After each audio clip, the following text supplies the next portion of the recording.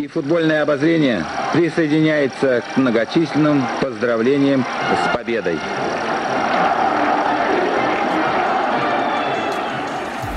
The voters of Moscow in their first free election have overwhelmingly chosen Boris Yeltsin to represent them in the new Soviet parliament.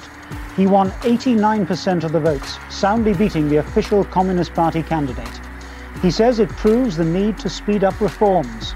Mr. Gorbachev, who had him sacked from his party jobs, says not everyone may be pleased with the election results, but the Soviet people have spoken. Вернемся к игре. «Спартак» провел, наверное, один из лучших матчей в этом сезоне, и действительно ни одному из футболистов нельзя предъявить претензий. Сказалось не только мастерство, но и характер команды. It was to Bornholmerstrasse in the north of the city that most Berliners hurried to check what was happening. It was here in the past that East Germans with permission to travel were filtered in and out of the country. But tonight, there were no filters, no checks. At midnight, the border was thrown open and the crowd surged through the open gates. И вторая половина матча началась атаками хозяев поля. «Спартак» получил право на штрафной, и Кузнецов изменил направление полета мяча. 1-1.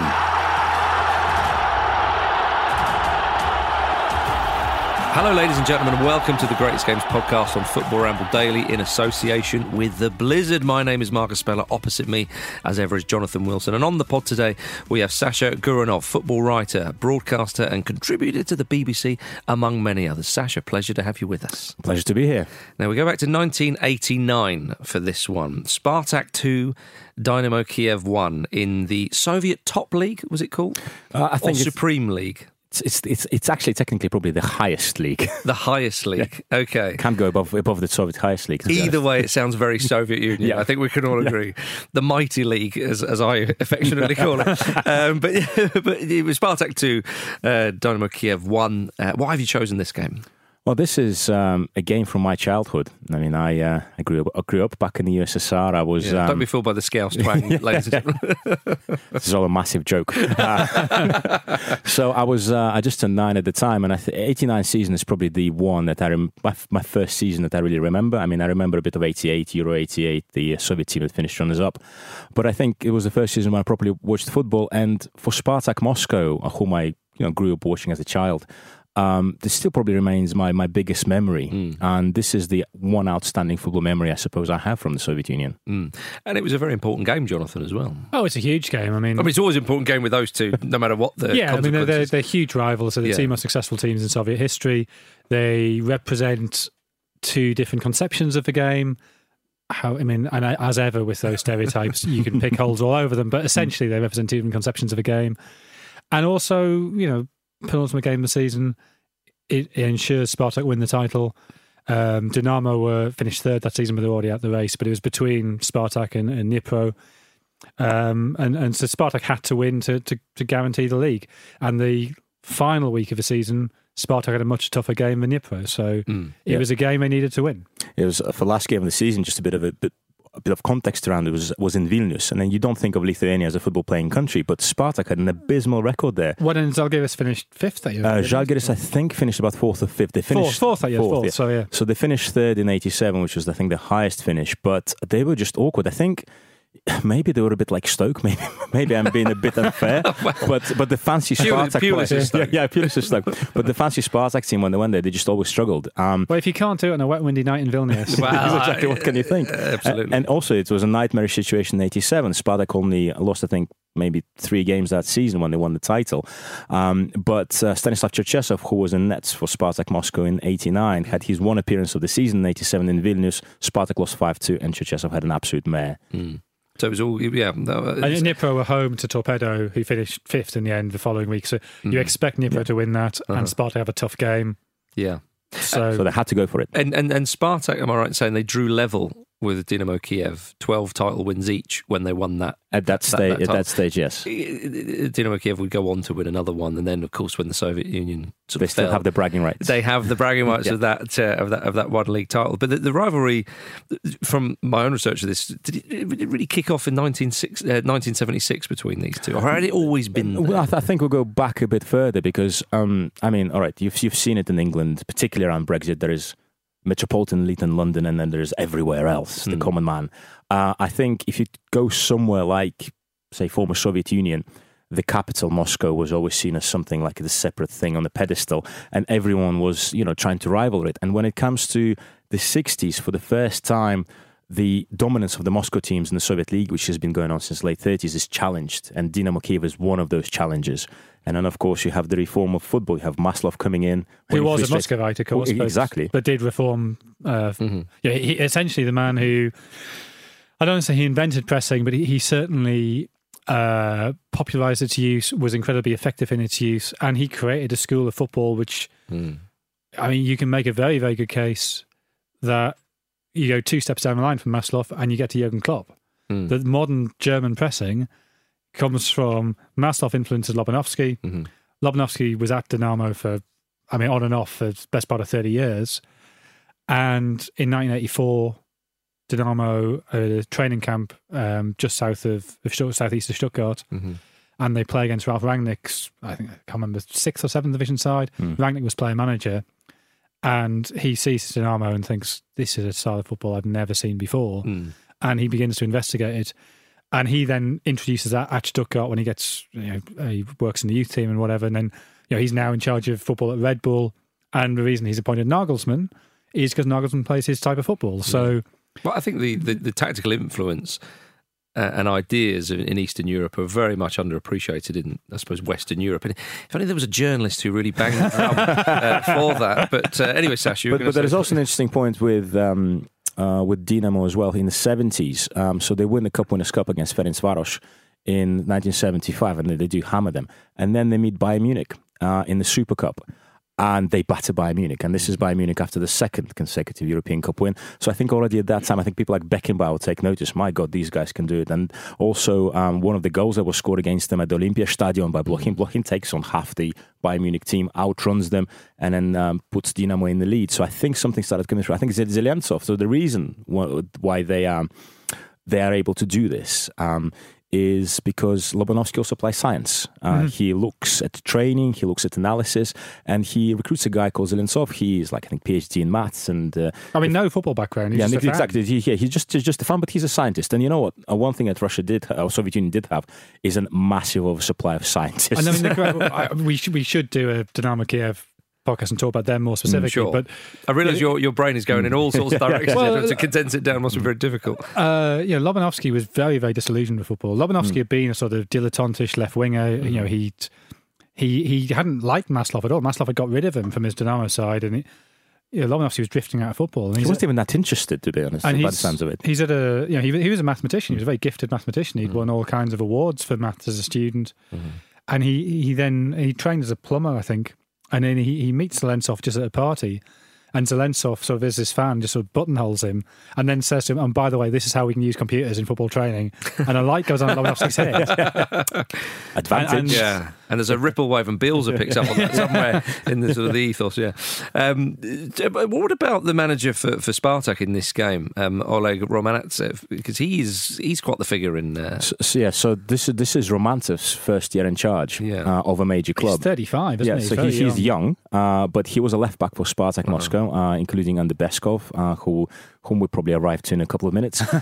So he sort of retired in the 80s, and he took on a couple of smaller jobs. I think in 88 he managed Spartak Ordzhonikidze, aka Spartak Vladikavkaz, aka the place where people get sent if they're really naughty on the European campaigns in the 90s. And I'll be honest with you, even though it's football, it sounds terrifying. So he did an okay job then, and then he gets called up to replace the manager. So the manager Beskov, he is not a Spartak man. He never has been until 1977. When Spartak find themselves in the 2nd division for the first time in history. Which is what you referred to in 76. Yes. Dynamo, their victory over Spartak is what relegates Spartak. Yes. So that would take the rivalry to another level, perhaps. But the rivalry between Spartak and Dynamo. Yeah, so this would take... that's serious bragging rights. It's in the relegated. Oh in 76. But I think at that stage, I think they are so far apart, and also it's so early. I think in Lobanovsky's career, I think it's Spartak are more self-absorbed about themselves being relegated. Think of Liverpool relegating Manchester United. But I don't think at that stage, perhaps it would have been sort of. Okay, all right. Spartak would be too focused on their own misery, I think, in this situation. There was lots of brouhaha to keep them up or not. But Dynamo Kiev also did play an additional part in this, because in 1975, when Lobanovsky wins everything, so he wins everything, he's like the champion of the Soviet Union, champion of the world. So what happens in 76? So in 76, you have the Euros, and in 76, you have the Montreal Olympics. And who is now basically free to construct this Olympic team? It's Lobanovsky. It's full of Dynamo Kiev players. So basically, literally full. Literally full. 11, There's like 11 players that I've got the lineup somewhere here. But basically, it's full of Dynamo Kiev players. So what does he do? He messes with the league. So the first half of the league is basically written off as like this is the spring championship. There's no relegation. The second, so as to prepare his team eventually for this Golden Montreal, which they don't get, where they finished third. And he himself subsequently admitted he worked the players too hard. Worked the players too hard. The players rebel. And I'd imagine in the 70s in Soviet Union, unlike in, say, modern era Great Britain, where a bronze medal is still something to be celebrated, is seen as a failure. Even the way, I think the way he sort of set it up and how much effort went into ensure the top place, I think he had to deliver. Oh, absolutely. And he didn't. And he found some fall guys who were supposed to be his players. And then they rebelled. The players went absolutely mad. So he worked together with Basilevich. And I mean, for me, it's quite hard to tell who was the most important guy here, but it seems to be Basilevich did have at least half the brain of the partnership, but perhaps Lobanovsky was slightly less harsh on the players. Yeah, I mean, I think, when you talk to players who played for Lobanovsky, they all have respect for him, and not many of them loved him. No, it was definitely not a warm relationship, and I think that they needed that intermediary to take. It was almost like Lobanovsky's conception of a game was so advanced, and his intensity was so bright. You needed a filter because players, They couldn't handle that intensity. Well, it's almost a bit like previous pod we talked about Rinus Michels. That kind of intensity that he would bring, and actually when he left, people were actually quite pleased to see the back of him in some senses. Yes, the difference here is you can just bring in a filter. I think you can make a case Bielsa's most successful spells have been when he hasn't actually had dealing with the players. Quite possibly. So we have this filter situation here. So the filter is the one that gets binned off. Lobanovsky stays, players stay, everything calms down a little bit, and at the same time, Spartak Moscow get relegated. Spartak Moscow here are sort of victim of circumstance. At the same time, curious things can keep happening to them, which Spartak Moscow will point to as them being naturally disadvantaged. For example, 1975, the captain Olshansky, who is 27 years old, he's the main centre-half, gets drafted by the army suddenly at the age of 27. This does not happen. And he ends up like somewhere like Kamchatka, which is basically out by Japan. And eventually he works his way back to CSKA Moscow. But this is the sort of thing I have to deal with. Spartak Moscow started the 75 season with like 8 clean sheets and 9. And then straight afterwards they start losing like 4-0 and everything. So it's kind of hit them hard as well. So 77, everyone's a bit distressed. Guys don't know what to do. Perhaps there's a thought that the managers before were a little bit too soft on the players, so they finally make a jump, and Nikolai Starostin, who is like the mayor, the guy who looks after the club, finds the sponsorships for them even in those Soviet days. He decides to bring in Beskov, and Beskov doesn't want to go. He's a Dynamo Moscow man. He went on tour of Britain in 1945. He managed the USSR back in the day. He never had anything to do with Spartak, but from what I understand, basically the party said, Mr. Beskov, you have to go and help this team out. And he goes, well, I can't go against the party. And they keep asking, so I might as well go. Yeah. And he goes, and they go up. They go up straight away after. Would that be seen as government interference nowadays by FIFA? Well, it's although party. I suppose those conversations happen behind closed doors, though. Well, no, these conversations were actually quite public. People saw this conversation were going on. But where does the party end? Where does the state start? I mean, it's USSR was an interesting place, but basically, but Beskov had to go, and right. Gone. But sorry, you finish your point because I'm going to make something. No, but basically, I'm saying so. Beskov arrives. He's a dictator. Yeah. I think when Starostin is asked later what's the difference between Lobanovsky and Beskov, he goes, well, perhaps they're both dictators, but perhaps Beskov is slightly more velvety. But by which I think he suggested he was more gentle. But I think he was a pretty harsh taskmaster. Yeah. An iron fist in a velvet glove. Yeah, so maybe that. So just slightly soften the blow as opposed to the. But researching this, am I right in saying that both sides in this game that we're focusing on, Spartak Moscow and Dynamo Kiev, They claim that they were sort of slightly anti-regime of the Soviet Union, but would that be in 1989? Or does this feed into your point about Moscow being a bit elitist and they're saying, we're trying to represent... I mean, I suppose trying to represent the workers and the common man would feed into the regime, but you see what I mean? Spartak Moscow always have tried to present themselves as the independent team. Right.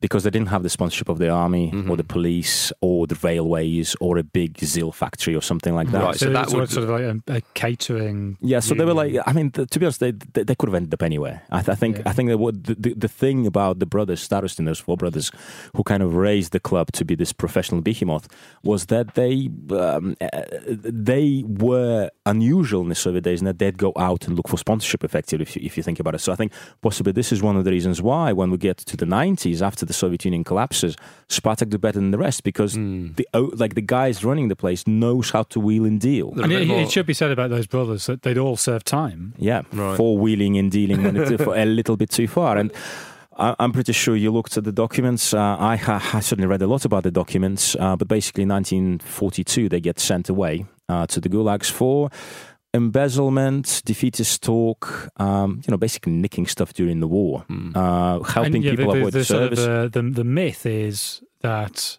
they're sort of dissidents, but the actuality is it's probably not. But one thing I would say, sort of not in quasi their defense, but first of all, I think for them to end up in Siberia, of course, in camps where they'll be looked after because everyone knows they're footballers, and every camp commandant has a football team that the competition to compete in. But for them to end up there, given that they would have had friends in fairly high places, means that probably it was pretty bad. Yeah. Because usually you'd find someone to cover you and stuff like that. I mean, the myth is that they were sent to the camps because they defended Lavrenti Beria, who was in charge of Dynamo Tbilisi, but was also the head of the KGB or the foreign of the KGB. So, it's easy to make the myth and to say and build on that. Yeah, Spartak are this sort of team of resistance, but one thing I would say though about this, corruption in the Soviet Union during the war was enormous. I mean, if you're trying to say, I don't know, send a trainload of tanks to the front from like 2,000 miles away, you're going to have to grease palms all the way through. People were taking stuff left, right, and centre.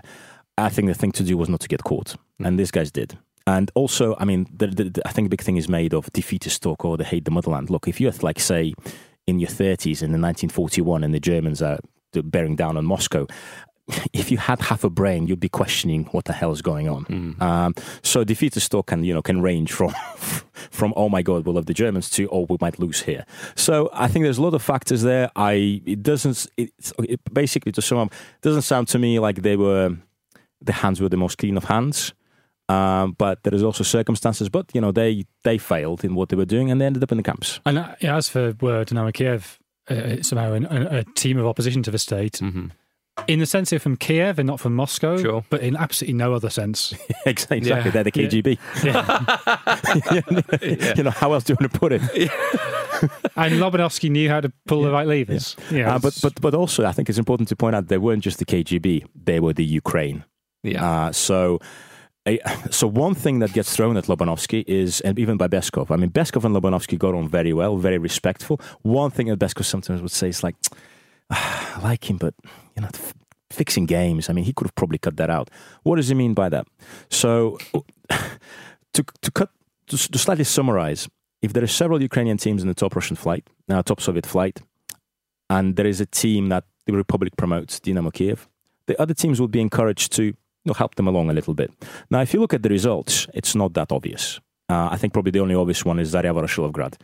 Away defeat in Kiev, home draw. Away defeat in Kiev, home draw. The rest is sort of mix and match. But what definitely was the case in the Ukrainian Soviet Socialist Republic, as it was known at the time, was that Sherbitsky, who was basically the main communist in the Republic, did all he could to help Dynamo. And in terms of conditions, looking at these results, I mean, no one, I don't think a single player has actually gone on record to say, oh yeah, this was fixed. But there's even, you speak to people in Kiev, they kind of say, well, you had to fight battle against Moscow. Every little helps, if you like. So when you speak about Dynamo Kiev, yes, there may be an opposition to Moscow, but they had a big country effectively behind them. All right, let's have a quick break, gentlemen, and then we'll talk about the match itself. Нарушение правил со стороны киевлян. Долго футболисты готовились нанести удар. Наконец решился Шмаров и поверх стенки резаным ударом направил мяч в верхний угол. Это уже была победа и не только в матче, но и в чемпионате страны.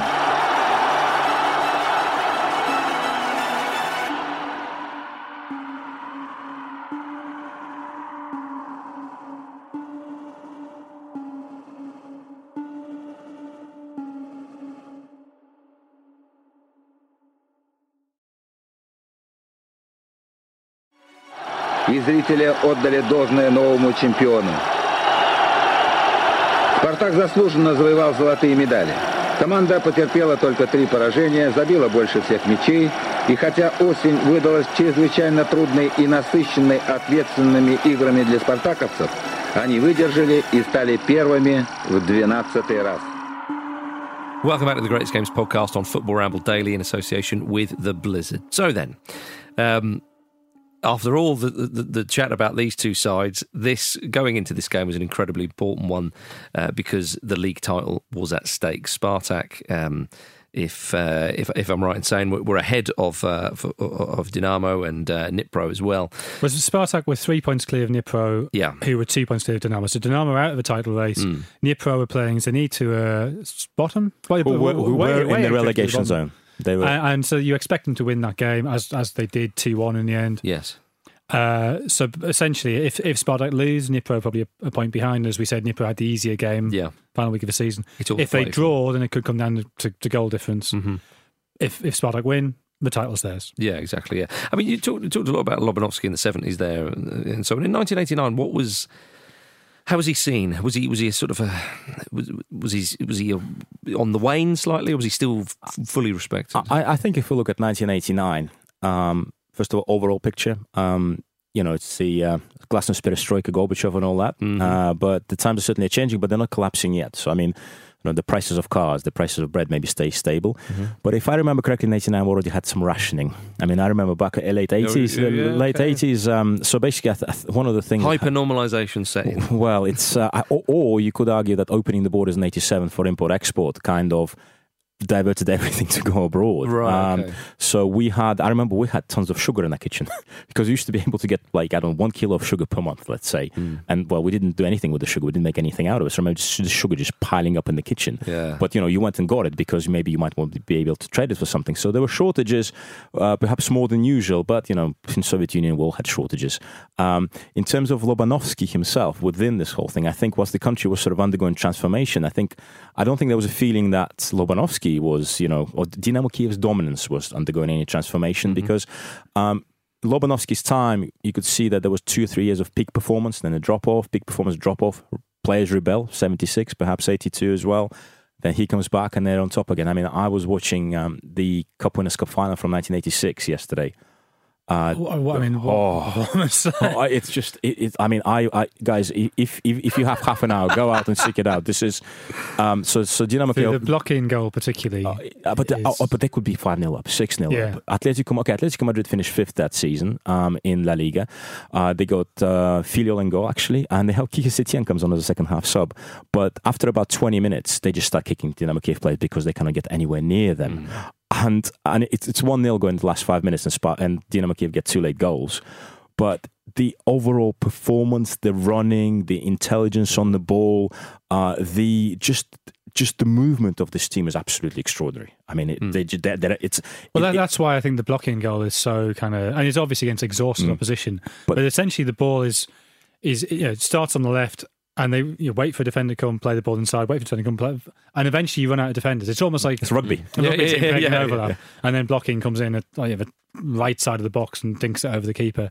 Which is a great finish, but it's just sort of the sense of control, and but almost with the opposition is this sort of they're just there, just manipulating them to where you want them to be to create the space. It's quite ball constrictor like almost in a sense, with the just waiting for the opposition to sort of blink and show a little bit of... Well, except it's sort of provoking that. It's sort of going into a space where you force the opposition to come to you to create space elsewhere. It's so smart, the football.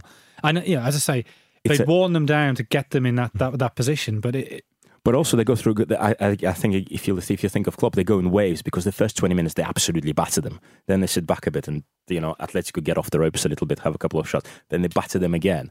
And also there is a moment, I think, when Baltacha plays Zavarov in with this beautiful, I think, 40-yard ball. I think after that, Baltacha does his Achilles in the game and has to come off. But Zavarov gets in between two defenders, one of whom nearly breaks his leg because he's about to actually go clear on goal. But the precision of play is just, it's again, you think diagonal passing, you think the movement, you think the running off the ball and with the ball.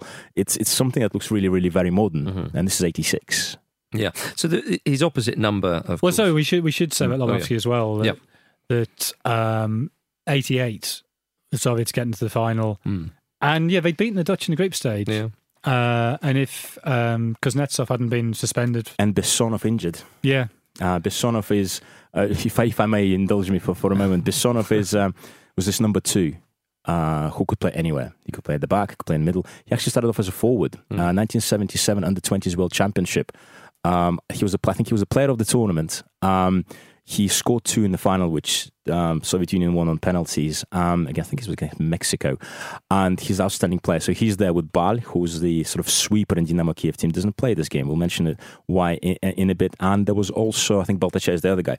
But Bessonov, I think, missing for the final. Kuznetsov, who is absolutely nails. He's this big ginger centre half. Later played for Rangers. Yeah, exactly. Yeah. He, like, players would bounce off him. Like he would just steam through players. So them two not playing in the final against the Dutch, plus all the pressing they did against the Italians in the semi-final, it just put them at a disadvantage because they destroyed Italy in the semi-final. Yeah, well, I think particularly that semi-final against Italy, that was where the rest of the world went, wow, hang on, pressing. Maybe that is the There's future. something. But I think it was Lippi said after that game, went up to Lobanovsky, shook his hand and said, "We all play a pressing game now."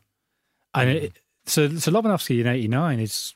He needs to rebuild a bit. He's been doing the job for 20 years, and he's still at the peak, which is that's an incredible thing for him. But he went on for another sort of. Well, when did he die? 2004, 2002, maybe 2002, 3, 4, something like that. But so another 10, 12 years. He has a career that's more than 30 years long, where he's never not at the top. He might be. There might be little ways because you never have a team at its peak for a protracted period. We know that teams go in cycles. And I think Lobanovsky accepted that, didn't he? I think he was one of the first managers to understand that, it takes 2 or 3 years to get to the top. It takes 1 year to come down, 2 or 3 years to get to the top, 1 year to come down. And you cannot be at the top for forever. Yeah. So they used to absolutely squeeze the life out of those players. Zelensky, for example, 75 side that won the Cup Winners' Cup. I think all but 3 of those players retired by the age of 31. So they were really get the results and then move on. So what about his opposite number then, Romantsev? As you say, he was 35, a young man into this one, but yet he's very well respected in the history of the So he provides a bit of a contrast with the previous season here. So Konstantin Beskov, so he's a very meticulous manager. He is an old school sort of this dictator, but he has a great eye for a player.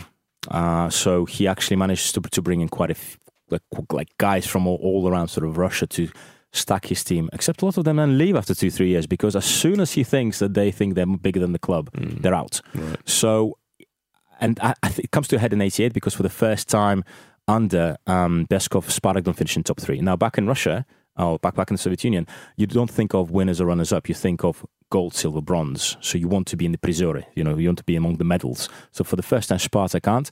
Already, sort of Beskov pretends to resign in August of 88 before the season ends because of course we'll play spring, autumn, and then most of the players go, yeah, we agree with that, and he kind of doesn't resign, and he goes, actually, I'm probably going to stay. I'm going to chuck all these players out, and then there is a bit of a player revolt, and Starostin, who is the brother in charge of the club, sides with the players as he often does, and Beskov and Starostin was always sort of a marriage of convenience.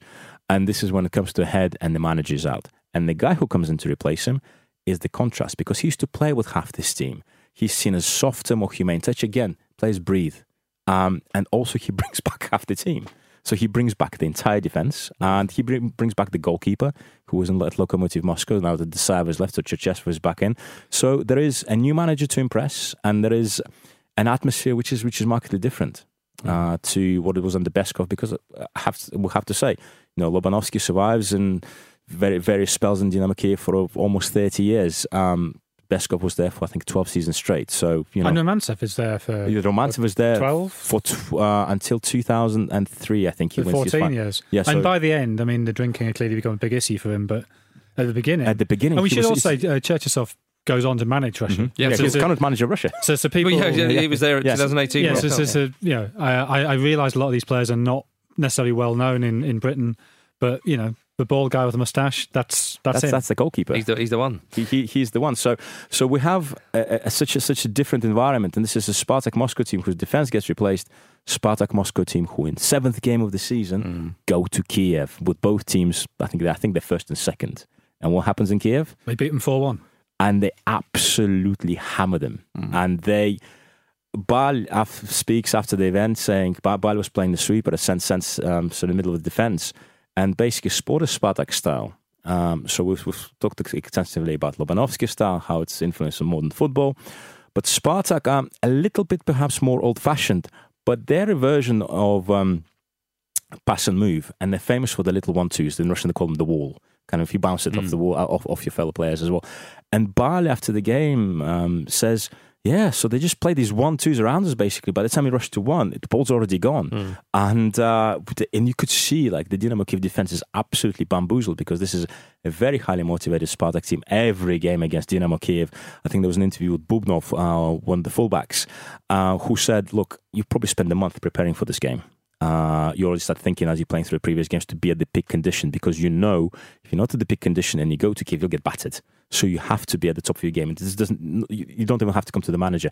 From under Beskov and then under Romantsev, you go to Kiev and you measure yourself, the true value of what you are.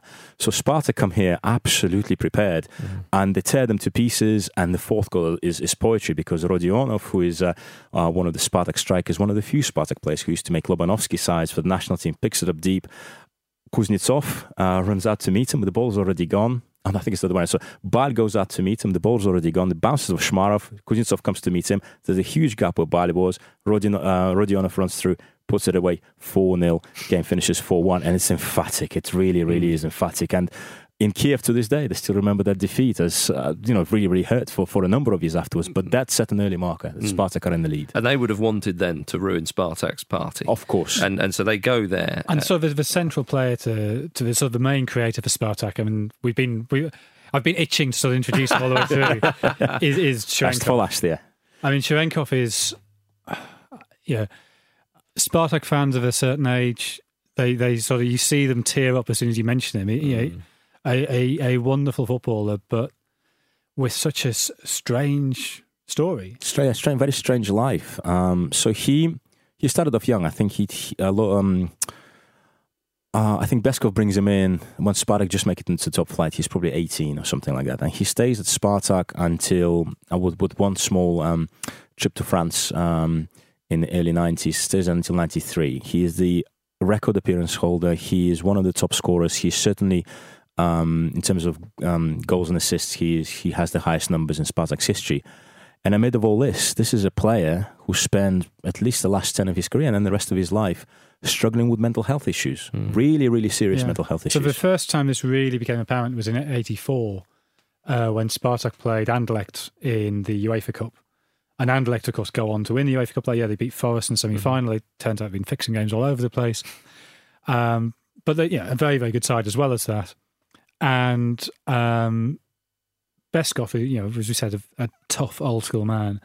He says to Cherenkov, I don't know why you've turned up. You're just here to get Frankie Verkouten's autograph. And that appears to be, it's certainly in myth, and I know that mental health issues are much more complicated than this. That appears to be the sort of the final straw. And so for the second leg, he literally goes in the dressing room and gets Verkouten's autograph and gives it back to Beskov and then disappears for a while. And it turns out he's basically in and out of hospital for the rest of his life. And weirdly, it seems to happen in even numbered years. So Lobanovsky got a lot of criticism for not picking him for international tournaments. Well, it appears Lobanovsky actually wanted him in the side. He tried, because he could see a player. But Cherenkov, in those even numbered years when major tournaments were, that was when he was always suffering.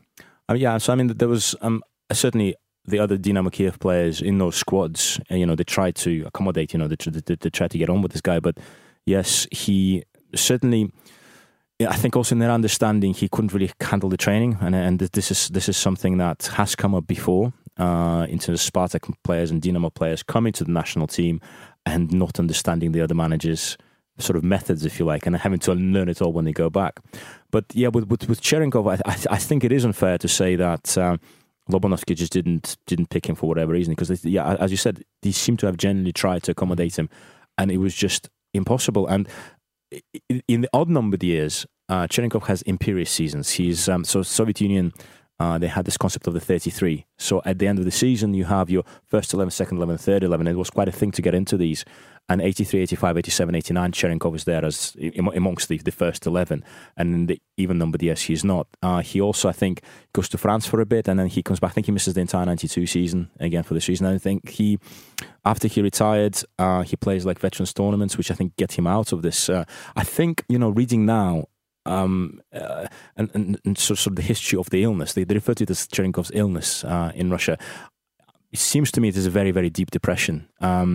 We've got a very long piece written. I mean, Cherenkov died in 2014. Yeah. We got a piece in the Blizzard by Igor Rabiner, written just after he died, about his career and talking to teammates and fans. So if you want to know more about Cherenkov, go to that. Yeah, very much so. And but I think it is extraordinary that I think if you think of England's 80s and 90s, and we're only now, I think, really beginning to talk about mental health in football. Whereas in Soviet Union, which you don't really think as a particularly, accommodating country for, not particularly emotional sort of place, there was possibly the greatest player in the history of one of the two best sides. Spent his entire career suffering with this, and it was well known, and people tried to work with it. But the major criticism was he was probably never allowed to get properly better, and they kept on rushing him back when he wasn't completely well. So he very sad he died. I think he was only 55. But in this game, in this season, he's the player of the season 1989, and he drives this Spartak Moscow team in this particular match. So let's finally get onto the game. Here we go. So it ended 2-1, and then they won the league.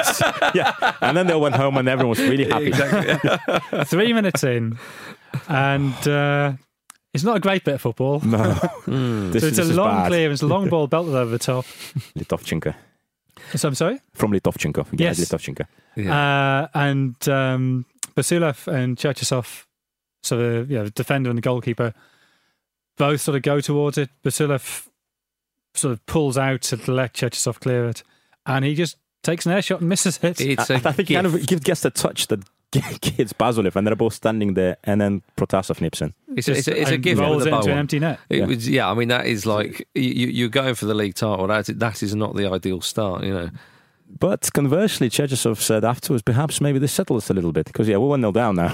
So what's the worst can happen after this? I mean, hindsight. But he there is an interview with him straight after the final whistle, and he's like, "I'm so tired. Basically, I've spent the entire game thinking about that moment. Thank God this is over now." Yeah, right. Yeah, I was going to say that's the real, that's the reality of it. So it's a terrible start. It's awful defensive, but it's quite. There is. I think it's quite funny the way next 10 minutes happened, because Dynamo Kiev try another couple of long balls over the top just to see how these guys cope with it, and they just about get away with it. Yeah, indeed. Yeah, it's actually it's quite an enthralling game of football. It's very sort of end to end. I mean, it was hard to find it on YouTube because of the way the Russian language is written down. Stop writing in Cyrillic. Indeed, yeah. My keyboard doesn't accommodate for that. Well, we can put a link to it on Twitter when it goes out. Perhaps we should. If you're listening to this, look at our Twitters, and we'll post a link to it. If we can sort you out. Yeah, but it was. I mean, second half it obviously goes a bit more crazy, but Spartak are trying to. Spartak are on top. I mean, they're dominating possession. Dynamo have the odd counter-attack, and there's that really good save from Charnov from Shalimov. Great save. But half-time, it's still 1-0, and I guess if you're a Spartak fan, you're getting a bit nervous. Well, it would be an awful scenario in which that you can clinch the league. Now I know there would still be a point, but as you said earlier, Dnipro would have the easier game on the last weekend of fixtures. But the last thing you want don't want to have to go to Vilnius to get it. You do not want that. You're thinking Vilnius. But also you don't want your fierce rivals to put a massive dent in your title hopes as well. I think it's also worth mentioning sort of how the game is played, because you can actually see that Spartak are really having a really good season, very technical side. A lot of movement, the front two, Valery Shmarov and Rodionov going wide, Cherenkov dropping deep, but also like number 7, Evgeny Kuznetsov kind of plays sort of wide on the right of a diamond. But I think the thing that actually really impressed me is how the back four plays, because Poznikov and Morozov, who are the two fullbacks, they switch sides actually. Kulkov goes out. Pasulko, who is the holding midfielder, goes up and down, and then Bazlev sort of sweeps up. But it's a very dynamic formation, and compared to them, actually, Dynamo Kiev are pretty, they're pretty sort of steady, stodgy, and Protasov, the great Protasov, the great striker, sort of begins to increasingly feel isolated up top. But definitely Spartak need to do something here. Yeah, and they eventually get the equaliser. What is it, about 60 minutes? 57 minutes. 57 minutes. It's a free kick wide on the right, and it's driven into low to the near post, and Kuznetsov just gets a touch. There's just a touch. And at this stage, I think Spartak are struggling a little bit, even though, looking at the formation, people saying Pep Guardiola against Liverpool back in the Champions League, 3-1-4-2. This is exactly the formation Spartak are playing in the second half, because they're going for broke. They took off a defender and they put on Mostovoy. So it'd be nice to see Mostovoy there, because I think Celta Vigo with Mostovoy, he was there for many years, of course. But here he's only a young man. Yeah, he is very enthusiastic. But I think the move is actually possibly a bit of a mistake, because he ends up central and it ends up very congested. So congested is the right. I mean, at times it's almost like. It's, if you've ever been to the sort of the Cubs or Scouts or something like that in this country and play football with a sponge ball in a church hall, where everyone just runs after. There's moments in this game where it is a bit kick and run, but not to take away some of the quality on show, because there is a lot of quality, of course. But it is quite crazy in that second half. And do you think it's 29th game of the season? This has been quite a long season. Exactly. The two teams are really, really, really going for it, and I think. Dynamo Kiev's famous fitness, you can see they're a little bit, I think, less fit than Spartak Moscow, who I think in the end actually do end up running them into the ground. But I mean, special mention here, I think Ivan Yaremchuk plays on the wing, number 11 for Dynamo Kiev. I think he was plucked by Lobanovsky out of like the 3rd division. Real sort of hard-working winger, and he's, I think, perhaps the biggest thorn in the Spartak Moscow side in the first half and parts of the second half. Yeah, I mean, the game, like I say, the crazy, hectic nature of the game, it's either going to take a mistake, which of course we saw for the first goal, or it's going to take a moment of quality. And my goodness, was there a moment of quality. So it's still 1-1 with a minute to go. We know Zenit are losing at home to Dnipro, so we know Dnipro have got the win to kind of put the pressure on. Free kick. Yeah. Shmarov. 28 yards out. It's quite far out. It's not close. It's not close. It's worth looking at this YouTube clip, which we will put on social media, because there's a wonderful angle from behind the goal where you see the technique, and he side foots it over the wall, and it just curls away from the goalkeeper into that top corner. It is his absolute peach. And also, like, who are the guys that Viktor Chanov? He was unfortunate to be playing at the same time as the great Rinat Desaev, but he's a very competent goalkeeper. He saves everything usually. If he can't reach it, nobody can. And also you look at Shmarov, he's taking a left footer. He's actually a right footer, but he's been practicing with his left throughout the whole season. He reckons he can score 8 out of 10 of those. This is many, many years later as he talks about it. But actually, if you watch the game, he keeps on shooting with his left. So he's certainly prying himself for this moment. But there is an additional twist in this. Was he even supposed to take this? Because Spartak, this is a retake. Right. This is something that's actually cut out on the YouTube, because I think possibly someone took the original tape and watched those last 5 minutes a bit too much, so they had to I actually think this is genuinely the case, so they had to add the other 5 minutes from the post-match review, so they have to retake, because I think the wall isn't back far enough or something. The referee is not ready, so the guy who is also might be taking is Rodionov. He's right-footed, but he says he's a little bit tired. He's knackered, can't do this. So then there's Gennady Morozov, the fullback, who sort of has been practicing these things as well. And you can actually see that as Shmarov runs in, the fullback actually begins to make a run as well before going, oh, well, he's already going, so I might as well go. So I might as well sort of let him go. And afterwards, when you speak to Morozov or you speak to Shmarov, the other one has a different side to the story. But ultimately, there is a little bit of confusion, maybe confuses Dynamo as well. And it's Shmarov with his left foot. And it's a beautiful goal, and it wins them the league. It wins them the game, wins them the league. One of the iconic but also perhaps, they have the Marco Tardelli moments from 82. This is the still picture of Shmarov running off, I think Rodionov after him. The sheer joy. It is that iconic Russian, iconic moment from Soviet football history. It certainly is, yeah. And of course, the two sides, they would go on for another season or two. In 1991, the league was disbanded because of that was when Ukraine became properly an independent nation, if I'm right in saying that. Forgive me if that's wrong, historians. But certainly it was around that time when the Soviet Union sort of finishing and they go their respective ways in terms of domestic football. But the sides, they would meet again in the Champions League in the mid-90s for a feisty old affair. But it's an underplay. Again, just because of the whole Western, Eastern European thing, my knowledge of that, and I'm sure a lot of other people's, is that Spartak Moscow and Dynamo Kiev is such a fierce rivalry. And it's so seeped in history, which of course you've explained for us there. Well, both of you have, But that was an incredible end to that season. And for I know you're a Liverpool man these days, of course, but back in those days you were a Spartak Moscow man. The heart is warm. It's interesting to go to a Dynamo Kiev player on this. Very timely, Leonid Buryak had an interview recently, and he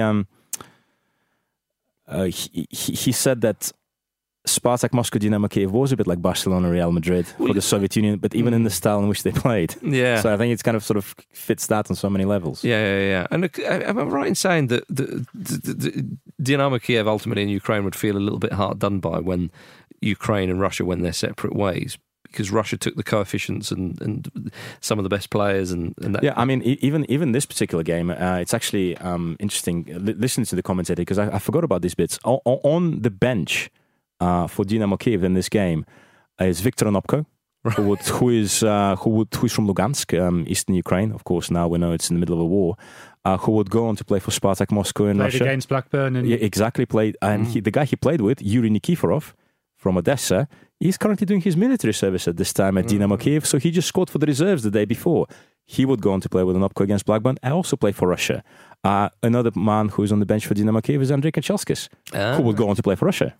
So again, I think because the prospects for international football were so much better in the early 90s, basically the Russians and Spartak Moscow nicked those players who could have stayed on the Ukrainian side. Well, of course, they would have been under the CIS or was that 92? CIS 92. And in 94, was that Russia or CIS? So, yes, Russia World Cup 94 was messed up because there was a famous letter of 14. 14 players signed a letter basically complaining about the way the team was run, the manager and everything like that. And we also have a big piece on that on Blizzard by Igor Rabin. Oh, was it?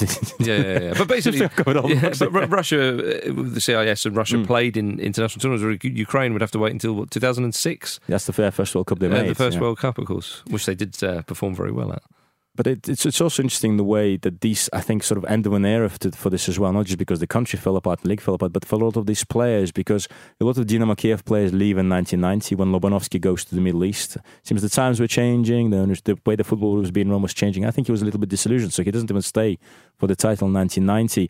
In 1991, virtually this whole Spartak Moscow team is left by then, I think apart from Cherchesov, and I think maybe Cherenkov returns, but a lot of these guys have left as well because of the new opportunities for to earn money abroad, because one of the big reasons of obviously these Russian players and Ukrainian players, former Soviet players, didn't succeed in the 90s, they just ended up in a completely different world. Like Bal talks about going to Israel, and he was getting like $40,000 a year. He thought that was okay. Some other Soviet players managed to get 120. Yeah. But they, honestly, these people would have been traveling abroad from an early age, but the concept of money, of course, in the USSR and was completely different. Yeah. Again, as I mentioned earlier, a lot of clubs struggled with this new world because they just didn't know how to fund themselves anymore, apart from Spartak, because they spent the whole history doing it. Dynamo Kiev trying to play in a new independent country, a weaker league. I think this is something that was only appreciated a number of years down the line, the fact that, yes, all these independent leagues were all that much weaker because they only had one, two, maybe in Russia's case, 6 or 7 strong sides. And you see exactly the same thing happens in Yugoslavia as well. Exactly, yeah. The Croatian or league. Look at what happened after unification in Germany. Yeah. East German sides until RB Leipzig did nothing. But again, a lot of those East German sides were swindled in the late 80s, early 90s, because market forces, what? They're like, what is this thing? Indeed. Oh, this guy's offering us some new cars. We'll take that. Indeed. Although some of those Ukrainian and Russian sides have certainly tried to make up for lost time, haven't they? In terms of their finances and so on and so forth. But there we are. Less said about that, the better. Sasha, it's been a pleasure talking to you about all this. I'm glad you could go down memory lane with Spartak Moscow, one of their famous league title wins and so on and so forth. And as Jonathan said a number of times, for more stories like this, go to theblizzard.co.uk, because the Eastern European football is definitely well catered for over there. So, pleasure, Sasha. Pleasure, Jonathan. We'll be back next week, of course, with a great game from football history. See you then.